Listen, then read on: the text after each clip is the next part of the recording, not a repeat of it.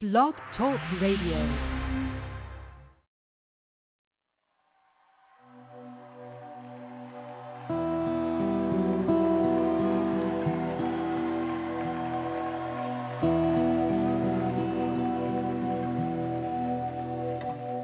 Where you go, I go. You say, I say. And what you pray, I pray. And what you pray, I pray. Where you go, I go. You say, I say. And what you pray, I pray. And what you pray, I pray. Where you go, I go. What you say, I say, God. And what you pray, I pray.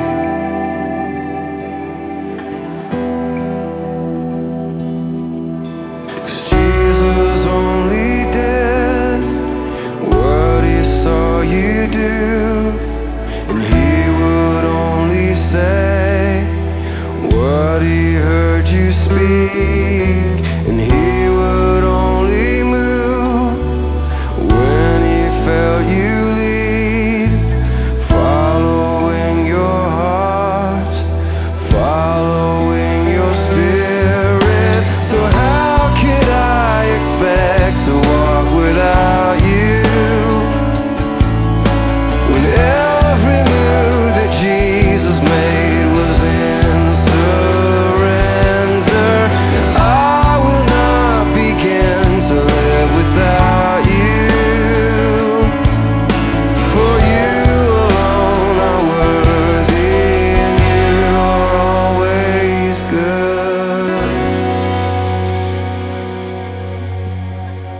Where you go, I go. What you say, I say, God. And what you pray, I pray.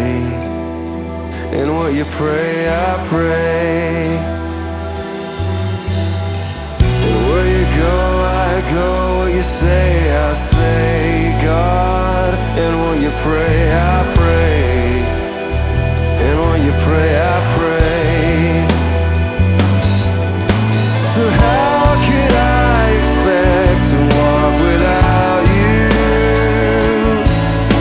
when every move that Jesus made was in surrender?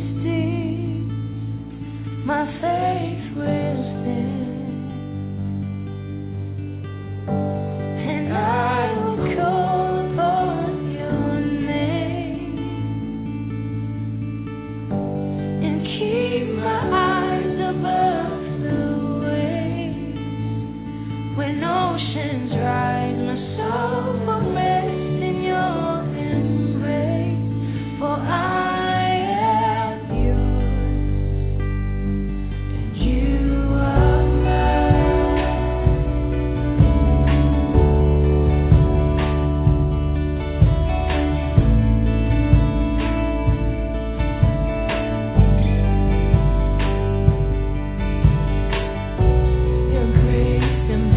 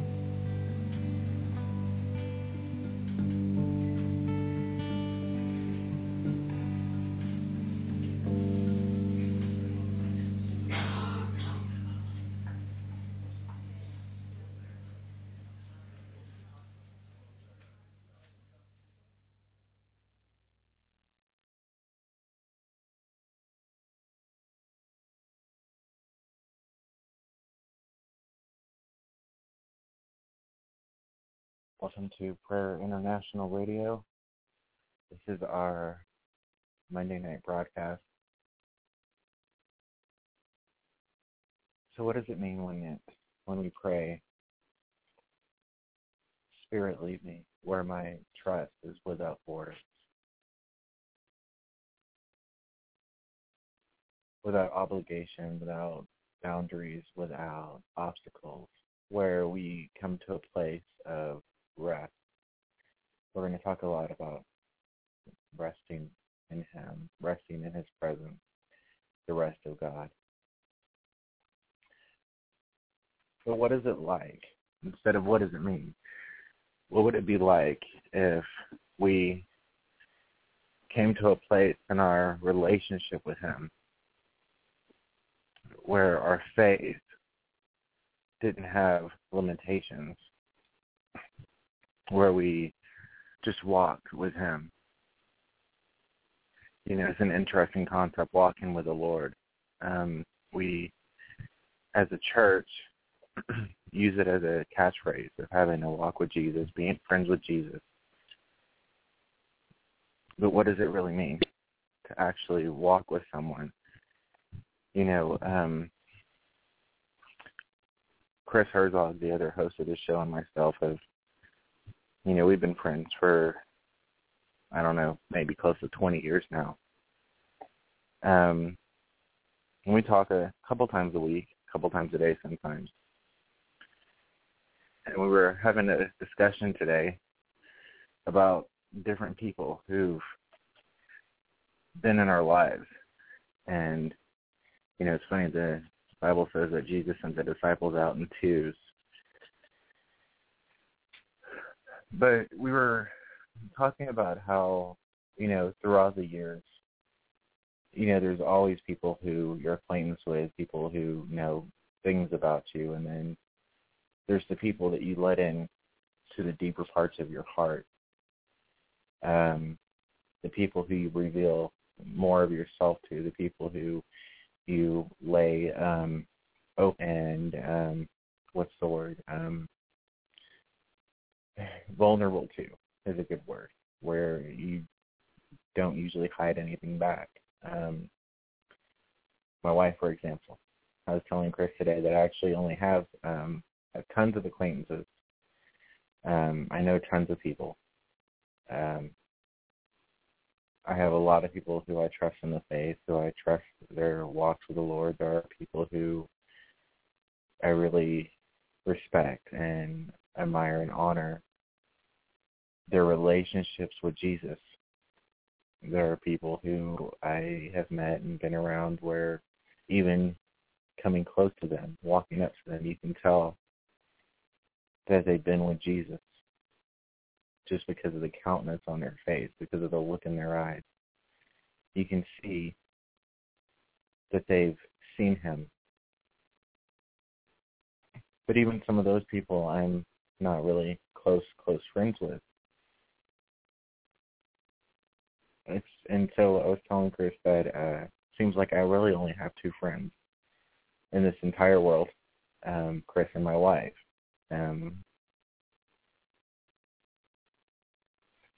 But, you know, our relationship with the Lord is sort of like that. It's something that it takes a great deal of time.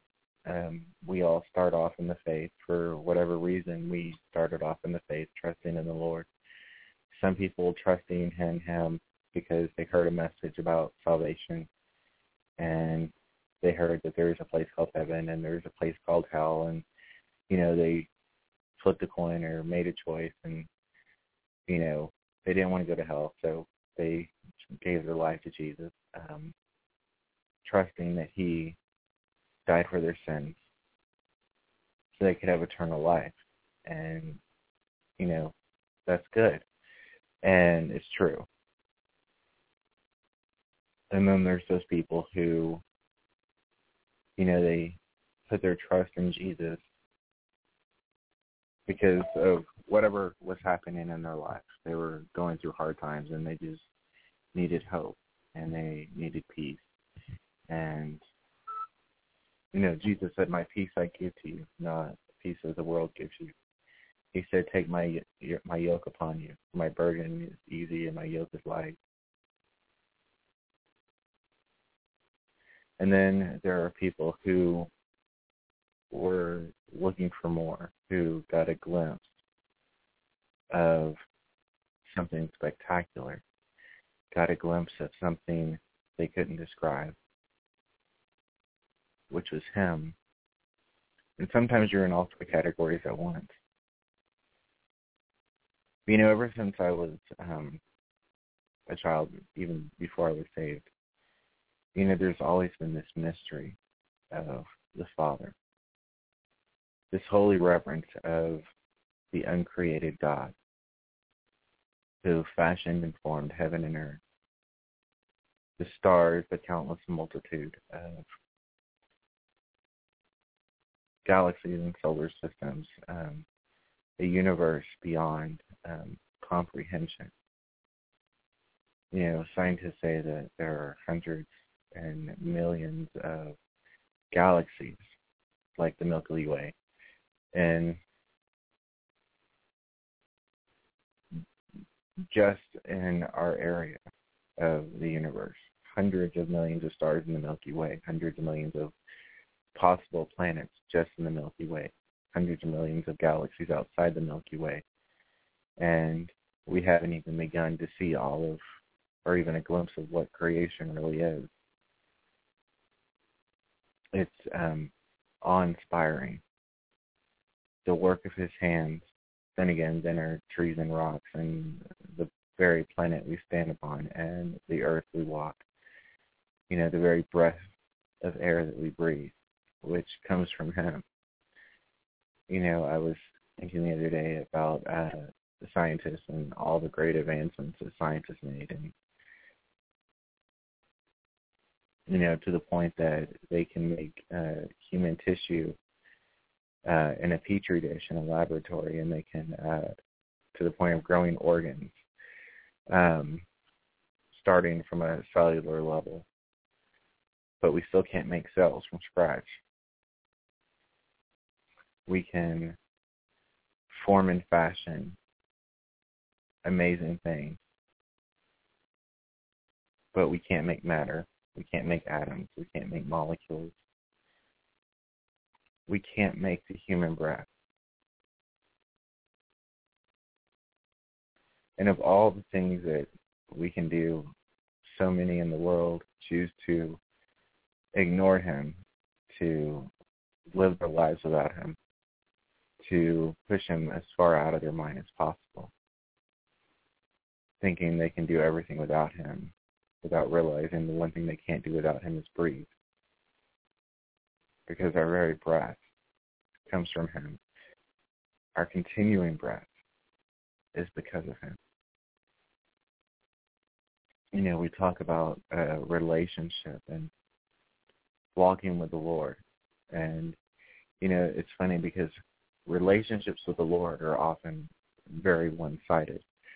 They're often the Lord communicating with us and us ignoring him as best as possible. And I speak as the human race as a whole. But, you know, throughout the scriptures, throughout the Bible,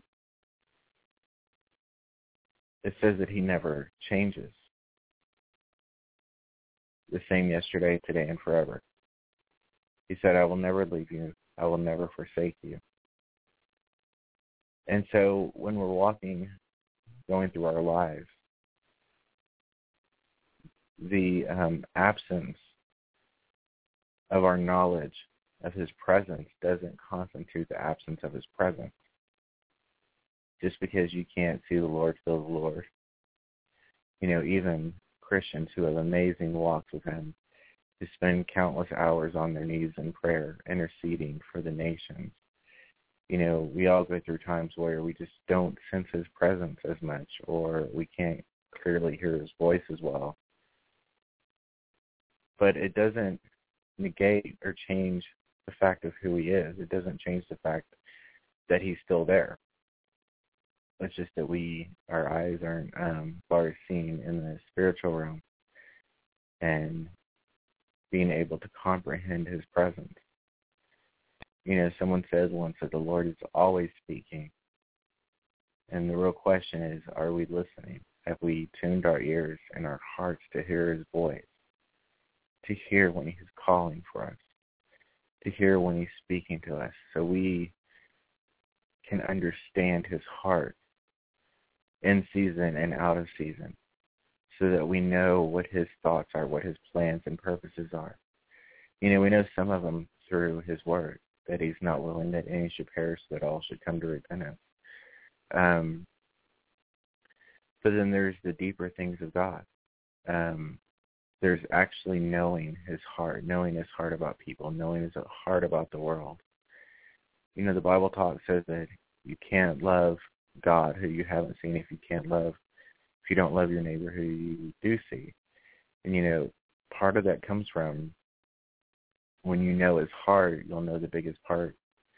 One of the biggest parts of his heart is actually his children, is actually his creation.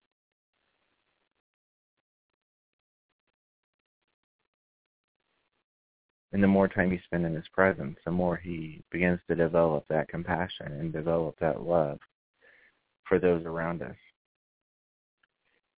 regardless of their lifestyle, regardless of what they do, just because they are his. They might not believe they're his. You know, there's millions of people in the world who don't believe they're his. They have no knowledge of the truth because their eyes are still blinded by the gods of this world. But it doesn't change the fact that they're his. You know, when we pray and we intercede and we enter into that most holy place, coming before him, even in psalms and hymns and spiritual songs, even going throughout our day when our heart and the Holy Spirit through us is interceding with groanings that can't be uttered, it's because there's an entire world, there's an entire creation to be redeemed, not an entire world set for the fire, as some would think. Not an entire world of people who don't care, but there's an entire world of lost sheep. There's an entire world of lost sheep out there, an entire harvest.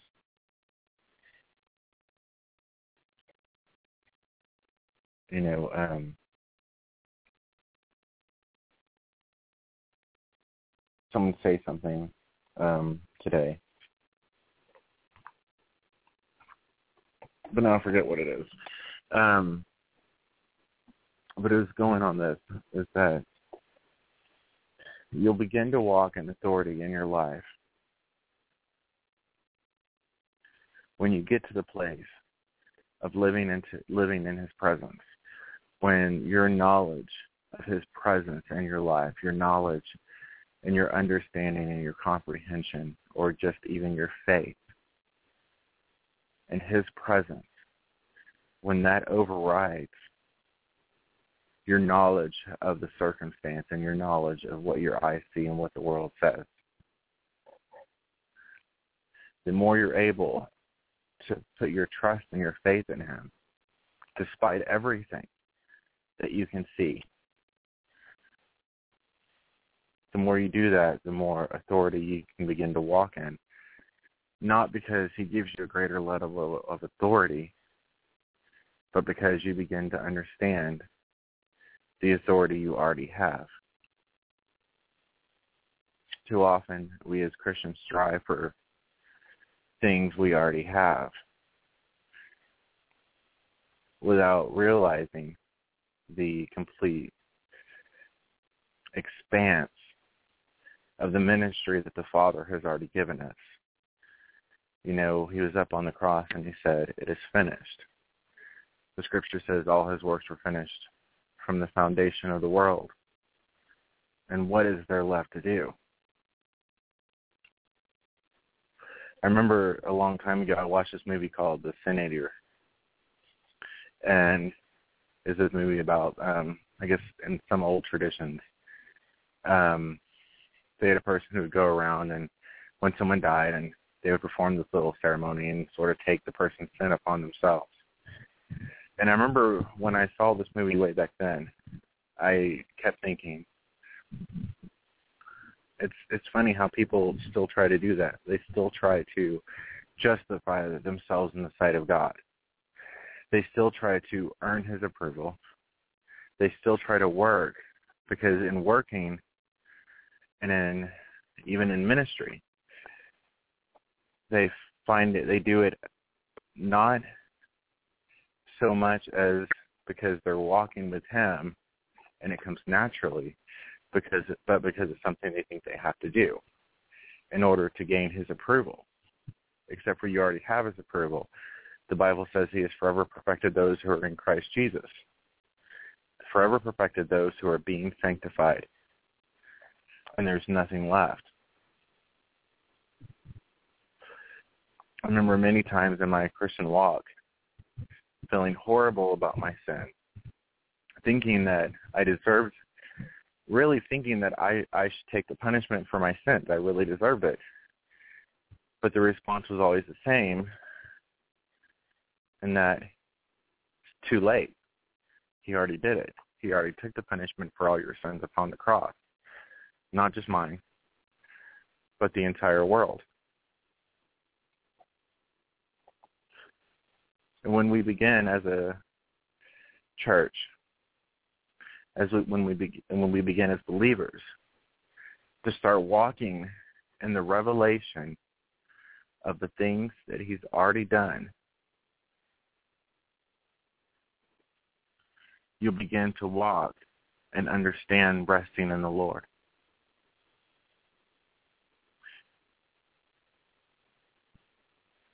We talk about, we pray a lot for healing, not only on the show, but in me and Chris in our life. And one thing that has always been so evident when you're praying for the sick or whatever the situation is that the Bible says there's death and life in the power of the tongue, which is one. We know what His word declares about sickness. He said, by His stripes we are healed, which is two. Jesus said, go into all the world, preach the gospel. Lay hands on the sick, cleanse the lepers, raise the dead. So there's 3. And so we have all these commands from the Lord, these proclamations from the Father, and Jesus himself saying, all authority in heaven and earth has been given to me. And he said he gave it to us. And yet sometimes it comes down to something as simple as obedience, as there's a person who has something, who needs something. They need an answer, and they need a solution. And the only solution is the Lord Jesus Christ. The man at the gate beautiful was asking Peter for money. And Peter said, silver and gold have I none, but what I have I give you in the name of Jesus Christ of Nazareth, rise and walk. And he was able to say that not because he had the best schooling, not because he had the most impressive ministry, not because he had the most impressive life, but because he knew the things that the Lord had deposited into him. Because he had the revelation that the Word of God was true. And it's funny how simple it can be to, Jesus talked about the kingdom of God on earth as it is in heaven. Our purpose, and, Bill Johnson said it best. He said, our purpose and our assignment as Christians is not to wait into heaven, but to bring the reality of heaven here, to usher in his presence into the world, to go into the far corners of the earth declaring that Jesus Christ is Lord. Because there's parts of the world that don't know that Jesus Christ is Lord until you walk in and say it. When you encounter someone who's sick or they need a miracle, the only thing lacking in the situation is the truth that Jesus Christ is Lord. And that's where we come in, declaring his word to be true in every situation, in every place, in every city, every state, every country, that he's Lord over everything.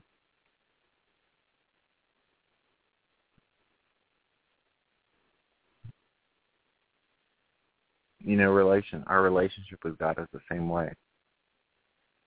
Sometimes it takes just a little bit of faith to just walk,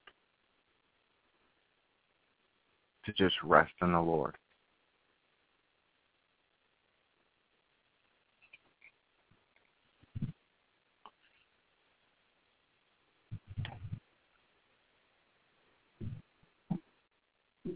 When me and Chris were talking today, it was funny, we were talking about how when we were kids, we had these amazing, great ideas growing up of what we thought the Lord was going to do with our lives and the vision that God had implanted in our hearts for ministry. And, the Lord will always implant things in your heart. He'll always put nations inside of you. He'll birth dreams and visions, even in the night, speaking to you in your dreams, like he did with Solomon. Because he's always conversing with you.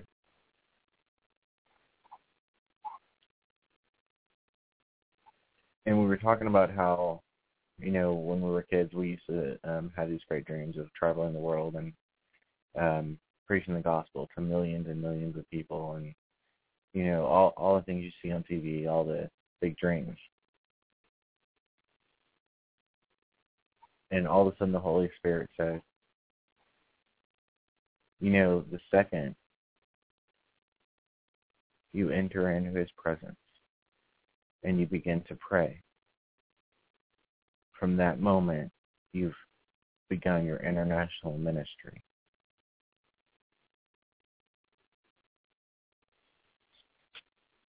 Every Christian operates on an international basis, whether they realize it or not. Because, see, you may not always have money to get on a plane and fly to China. But you can enter into the most holy place. You know, the Bible says enter and come into his presence. It says, come boldly to the throne of grace in which we are accepted in a time of need. And what greater time of need is there than a harvest? But you can enter into your prayer closet and immediately begin speaking face to face with the Most High God, declaring his will to that nation, declaring his word to be true to that nation, speaking life into that nation, speaking the words of God into that nation, blessing and not a curse,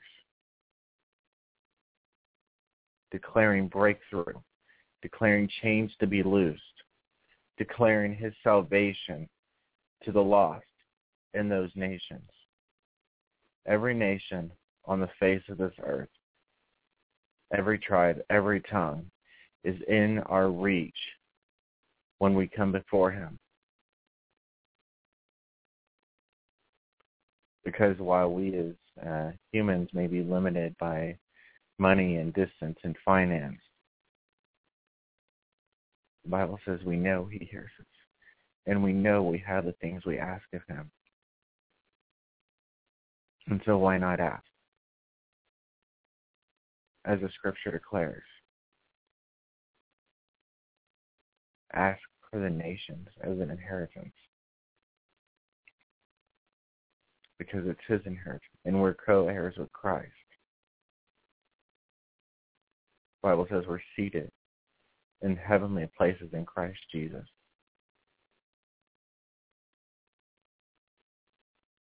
Not someday in the future. Not when all this is over and we stand before his judgment seat and he says, well done, good and faithful servant, enter into the joy of your Lord. You know, that's not the moment when we are seated in heavenly places in Christ Jesus. It's right now.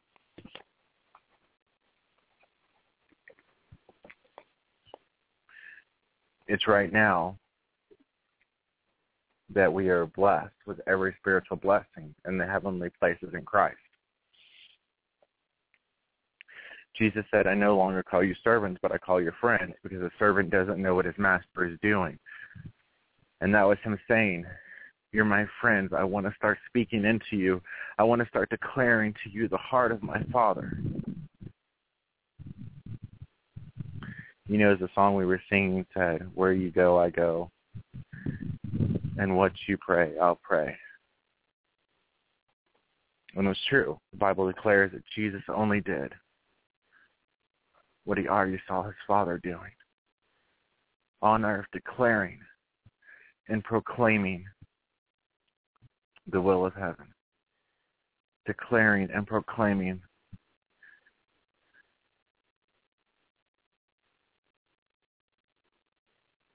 that the kingdom of heaven was here,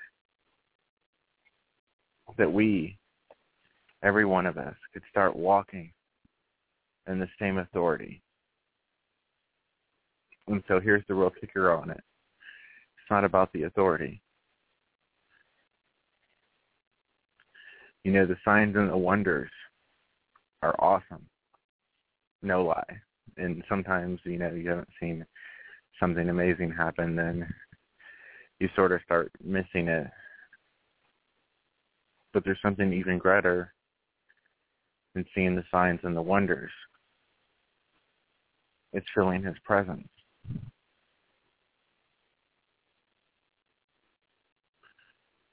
Because it's not about the signs. It's not about walking with the Lord and trusting the Lord and believing the Lord and memorizing and studying your Bible and getting on your knees and interceding just for the sake of interceding, just for the sake of the breakthrough and the victory, just for the sake of the sick being healed, the blind being able to see, the dead being raised, and even seeing the lost come to Jesus Christ. While all those things are important, and they're all His will, what it really comes down to is Him. Because at times we have trouble separating what He does and what He has done from who He is. Jesus is our Savior because He died on the cross for our sins.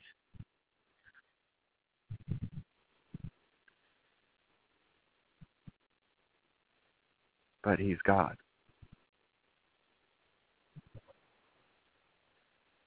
Seated at the right hand of the Father. He's making intercession for us. It's what He does. But who He is God. Who He is the Lamb. The only one worthy to open the scrolls. When God could find no other. When there was no intercessors.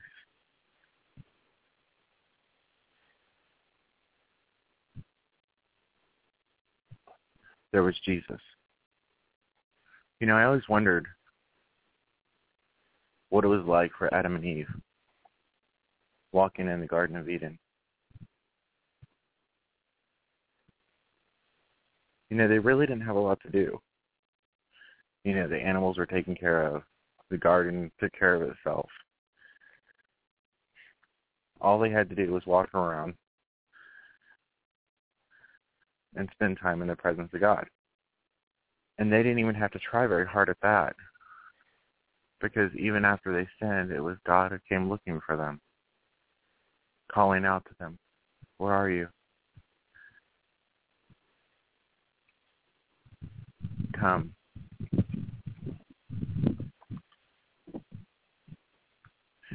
And the funny thing about that is there's no difference, for the most part, between Adam and Eve walking in the garden with the Lord and us walking in His kingdom with Him.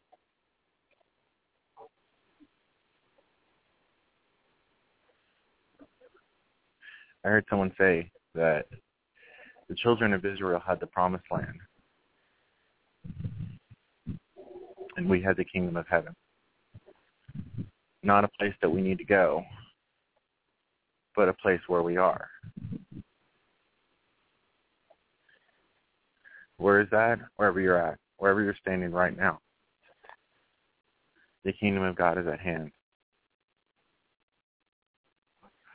The children of Israel followed a pillar of fire and a pillar of smoke, always looking for which way that it was moving so they could be led.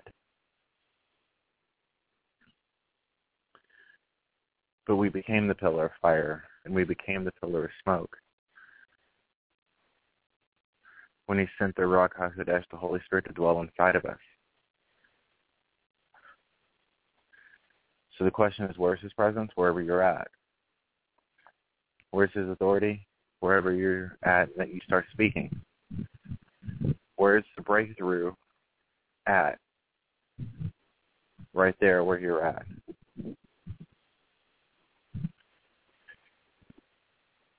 The point of,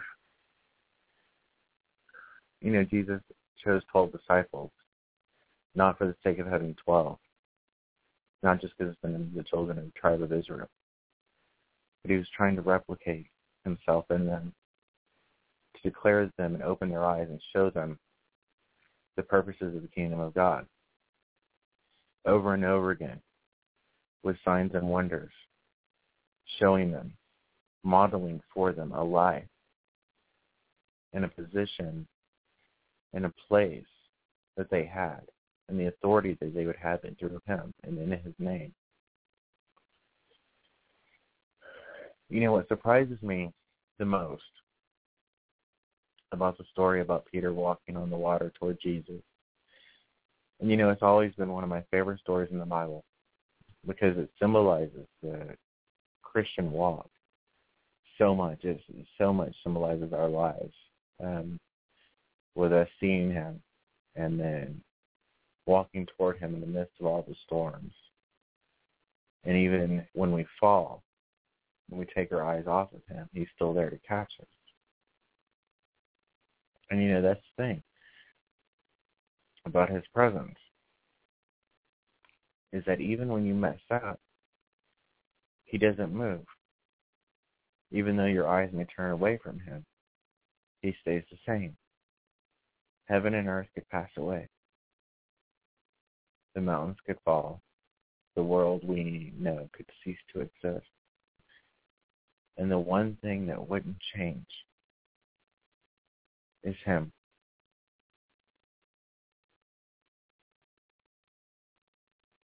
He is the only constant in this life. His word. Everything else changes. Our emotions change. Our feelings change.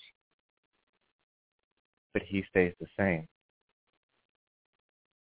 Our opinions of the world and churches and, you know, everything else, they're constantly like moving up and down and back and forth. But his word is eternal. And if you want to stand, Ephesians said, having done all to stand, it begins in his word.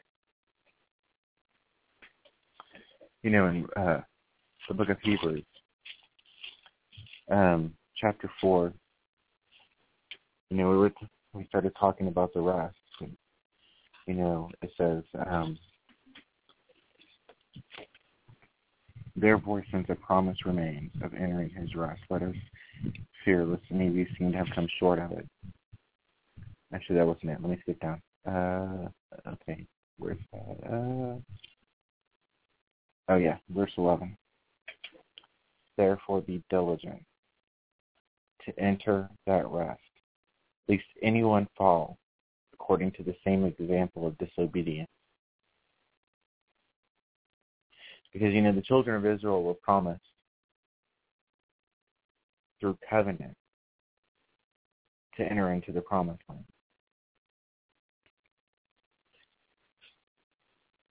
Which, on a side note, is funny because Abraham was told not to take anybody and just to leave everything behind and go, and God would take him and show him the place where he was going to go. And he still took Lot.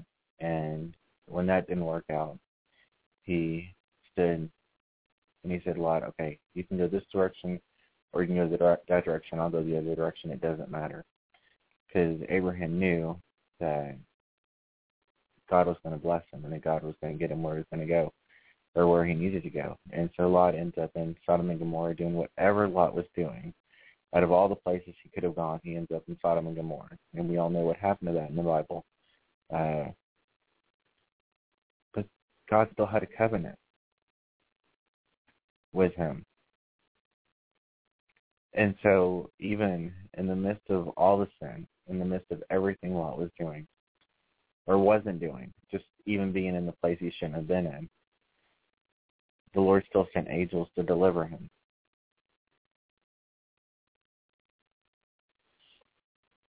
Anyway, back to the scripture. It says, for the word of God is living and powerful. You know, it means that active. He said, I am. They said, Abraham, they said, when Jesus was talking about the well, and they said, are you greater than our father Abraham who built this well? And Jesus said, before Abraham was, I am. And then again, he said that, he said, I am that I am. That God is not the God of the dead, but the God of the living.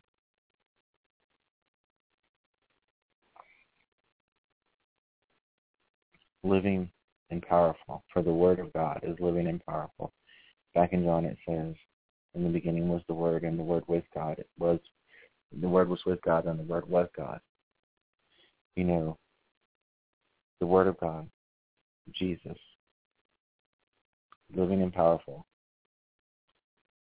You know, Jesus said, you search the Scriptures for in them and you think you have life. You know, what that means is, you know, they would take the Word of God, the Torah and everything, and they would search it, and they'd memorize it, and they'd study it, and they'd put it on signposts, and they'd put it in little boxes and keep it on their body, because they felt it through the physical words they had life. But Jesus said it was these that pointed to me, because this Word points you to Jesus. You know, I've said this before, but, you know, someone said, if you're blind and you can't read a book, then read Jesus. Because the very Scriptures are there to point us to Him. For the Word of God is living and powerful, sharper than any two-edged sword, piercing even to the division of the soul and spirit. You know, we have a soul, our mind, our will, our emotions, and we have our spirit, which is eternal. You know, sometimes people are stuck in bondages, and they're stuck in sin, and they're stuck in this and this. And, you know, what it takes is literally the Word of God to cause that division between their soul and the spirit, to break them free. Living and powerful and sharper than any two-edged sword, piercing even to the division of the soul and spirit, and of the joints and the marrow. The joints and the marrow, because there's a difference between who you are, your created purpose, and muscles that declare what you do. And it is the discerner of the thoughts and the intents of the heart. You know, that's a horrifying verse there. It's an amazing verse. Horrifying in the aspect of that we all at some point have to have this Word and use it to dissect our own hearts, to see if our intentions, to see if our thoughts are really for Him or about us, to find out why we're doing the things that we're doing. What is the purpose for the things that we do? Are we really serving Him, or are we serving ourselves? And it says, there is no creature hidden from His sight, but all things are naked and open to the eyes of Him to whom we must give account. Seeing then that we have a great high priest who has passed through the heavens, Jesus, the Son of God, let us hold fast our confession. You know, what does that mean? That means no matter what happens, don't let go. Don't forget the Word of God. You know, if you're not declaring the Word of God over yourself and over your family and over your cities, you're missing out with all the promises that He's put in the Scripture about us. Every day we need to remind ourselves, not just of who we are in Him, but of who He is to us. Because it's far too easy to forget. You know, something me and Chris were talking about is that I'm convinced that it's impossible, a physical impossibility to sin thinking about Him. That the only way you can actually physically sin is when your mind is not upon Him. And so people who willfully sin literally have to force Him out of their minds in order to do so, making a choice at that moment of who they're going to follow in that time, their flesh or God. Jesus, the Son of God, let us hold fast our confession. For we do not have a high priest who cannot sympathize with our weaknesses, but was in all points tempted as we are, yet without sin. come boldly to the throne of grace, that we may obtain mercy and find grace to help in the time of need.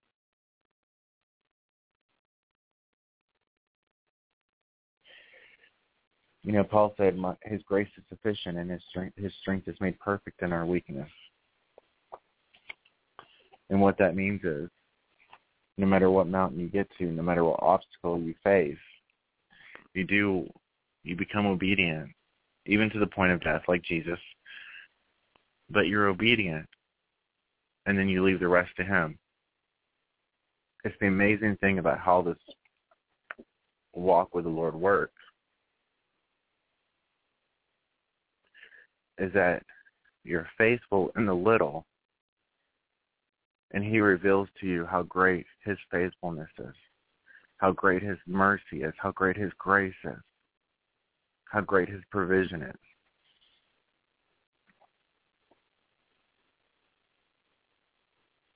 Right now, somewhere in this world, every few minutes someone's going to die. It's an absolute certainty. Every minute, someone's going to die. Every few minutes, someone is at the point of wanting to commit suicide and end their life because they have no hope. Or at least they don't see the hope that they have.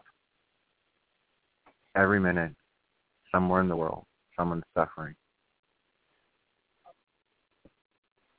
And the funny thing is that all throughout Scripture,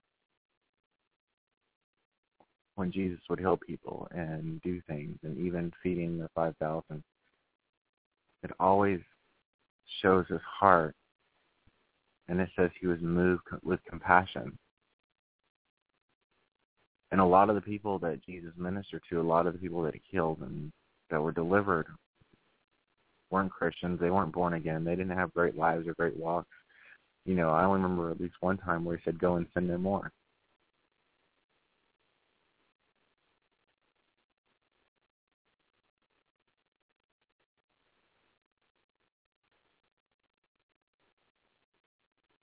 And you see, that's where prayer comes in. That's where intercession comes in. That's when there's nothing else you can do, you pray. You stand in the place where Abraham stood before the Father, declaring life on a city that would normally face destruction for judgment. One of the things that can hold the judgment of God are the prayers of his people.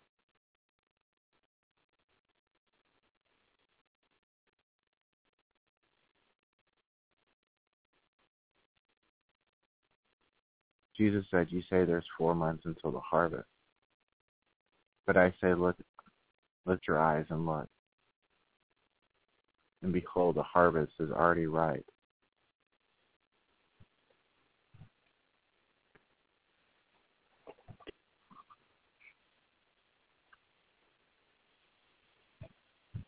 It's time for you, me, everybody, to start taking him seriously, to start taking his word seriously, realizing that the time is short. Yes, he's long-suffering, that not willing that any should perish, so that all should come to repentance.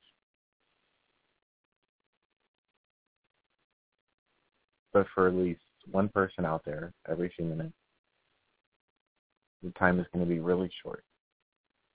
And the one thing we can do is intercede and ask the Lord to open their hearts, to ask the Lord to reveal himself to them, to ask the Lord to send people in their paths, to declare the Lord Jesus Christ to them. Someone's in the hospital, declare his word in their situation. Declare that he is Lord over their body. To speak his word into their life and into their heart. Tell you a story, true story. Chris and I used to have this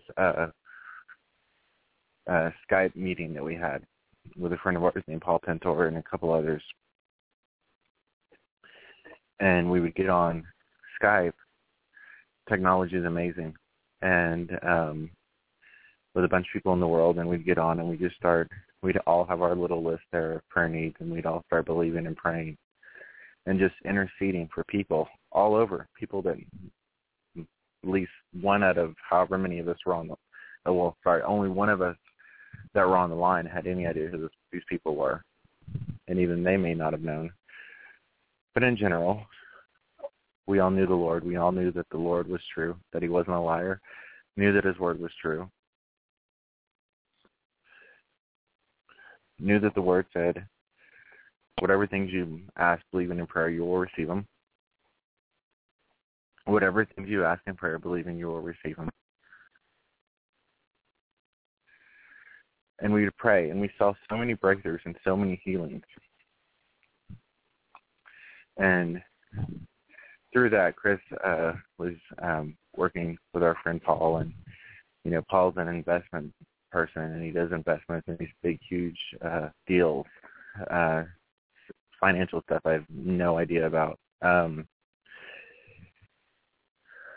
Paul was talking to this guy overseas, and all of a sudden he gets Chris on the phone. He's like, he tells his friend, or this guy he's working with, he's like, "Hey, Chris, I'll prophesy over you and pray for you." And Chris talks to this guy and leads him to the Lord. And this guy mentioned that he had a friend in the hospital who was dying overseas. And so Chris, at like 2 a.m. or something like that, tells this guy to go to the hospital room. And Chris tells him, prays for him, and he gets filled with the Holy Spirit right there. And then he tells this guy who's a brand new Christian who doesn't know anything about anything, except for he's trusted his eternal salvation in Jesus, to put his hand on his friend. And Chris gave him a few words to say. And believing, because Chris knew he didn't have to be there. Chris knew all it took was someone willing to declare the word of God in that situation. And that guy's friend got up out of his hospital bed and was better. It wasn't Chris. It wasn't the guy who was praying. It was the word of God. When it comes to prayer, it doesn't really matter what words you use.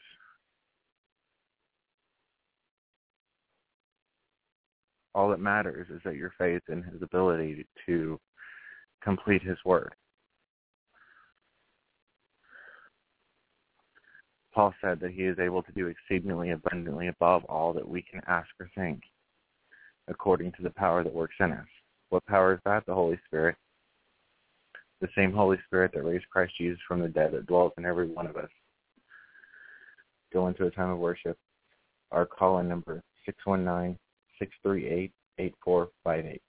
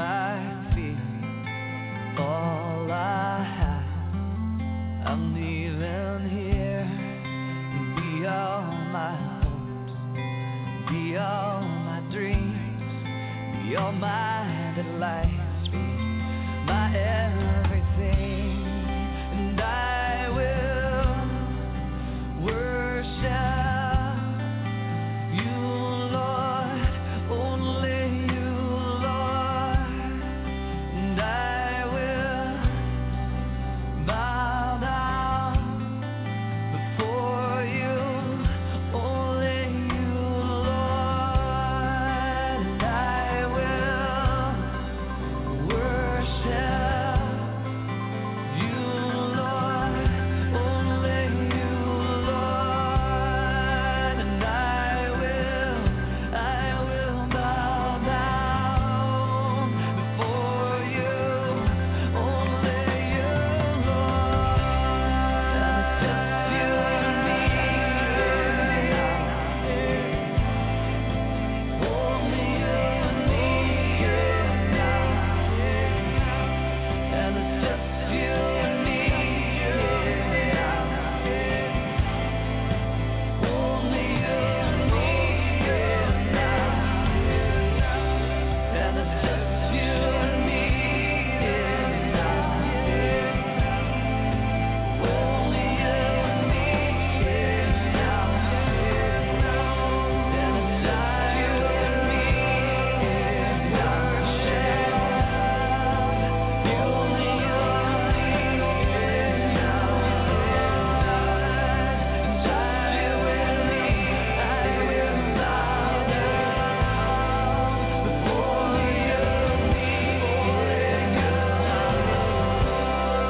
it's just you and me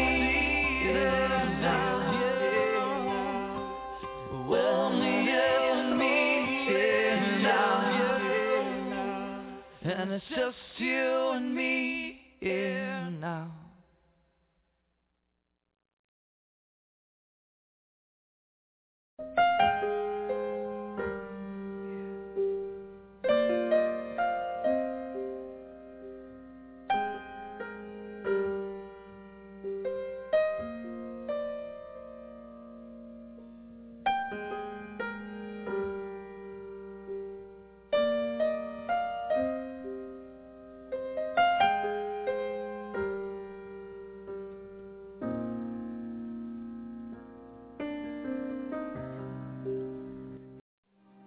In your presence,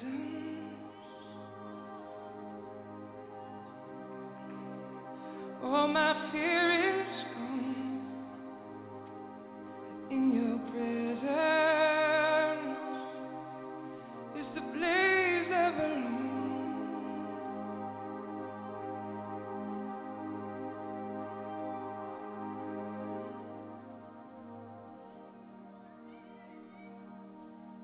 In your presence,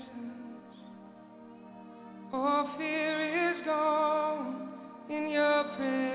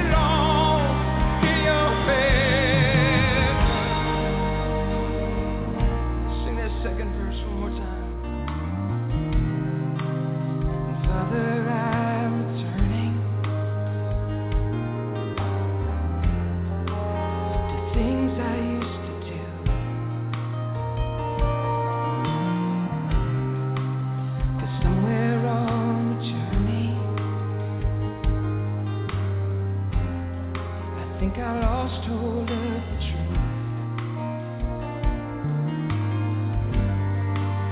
And nothing really satisfies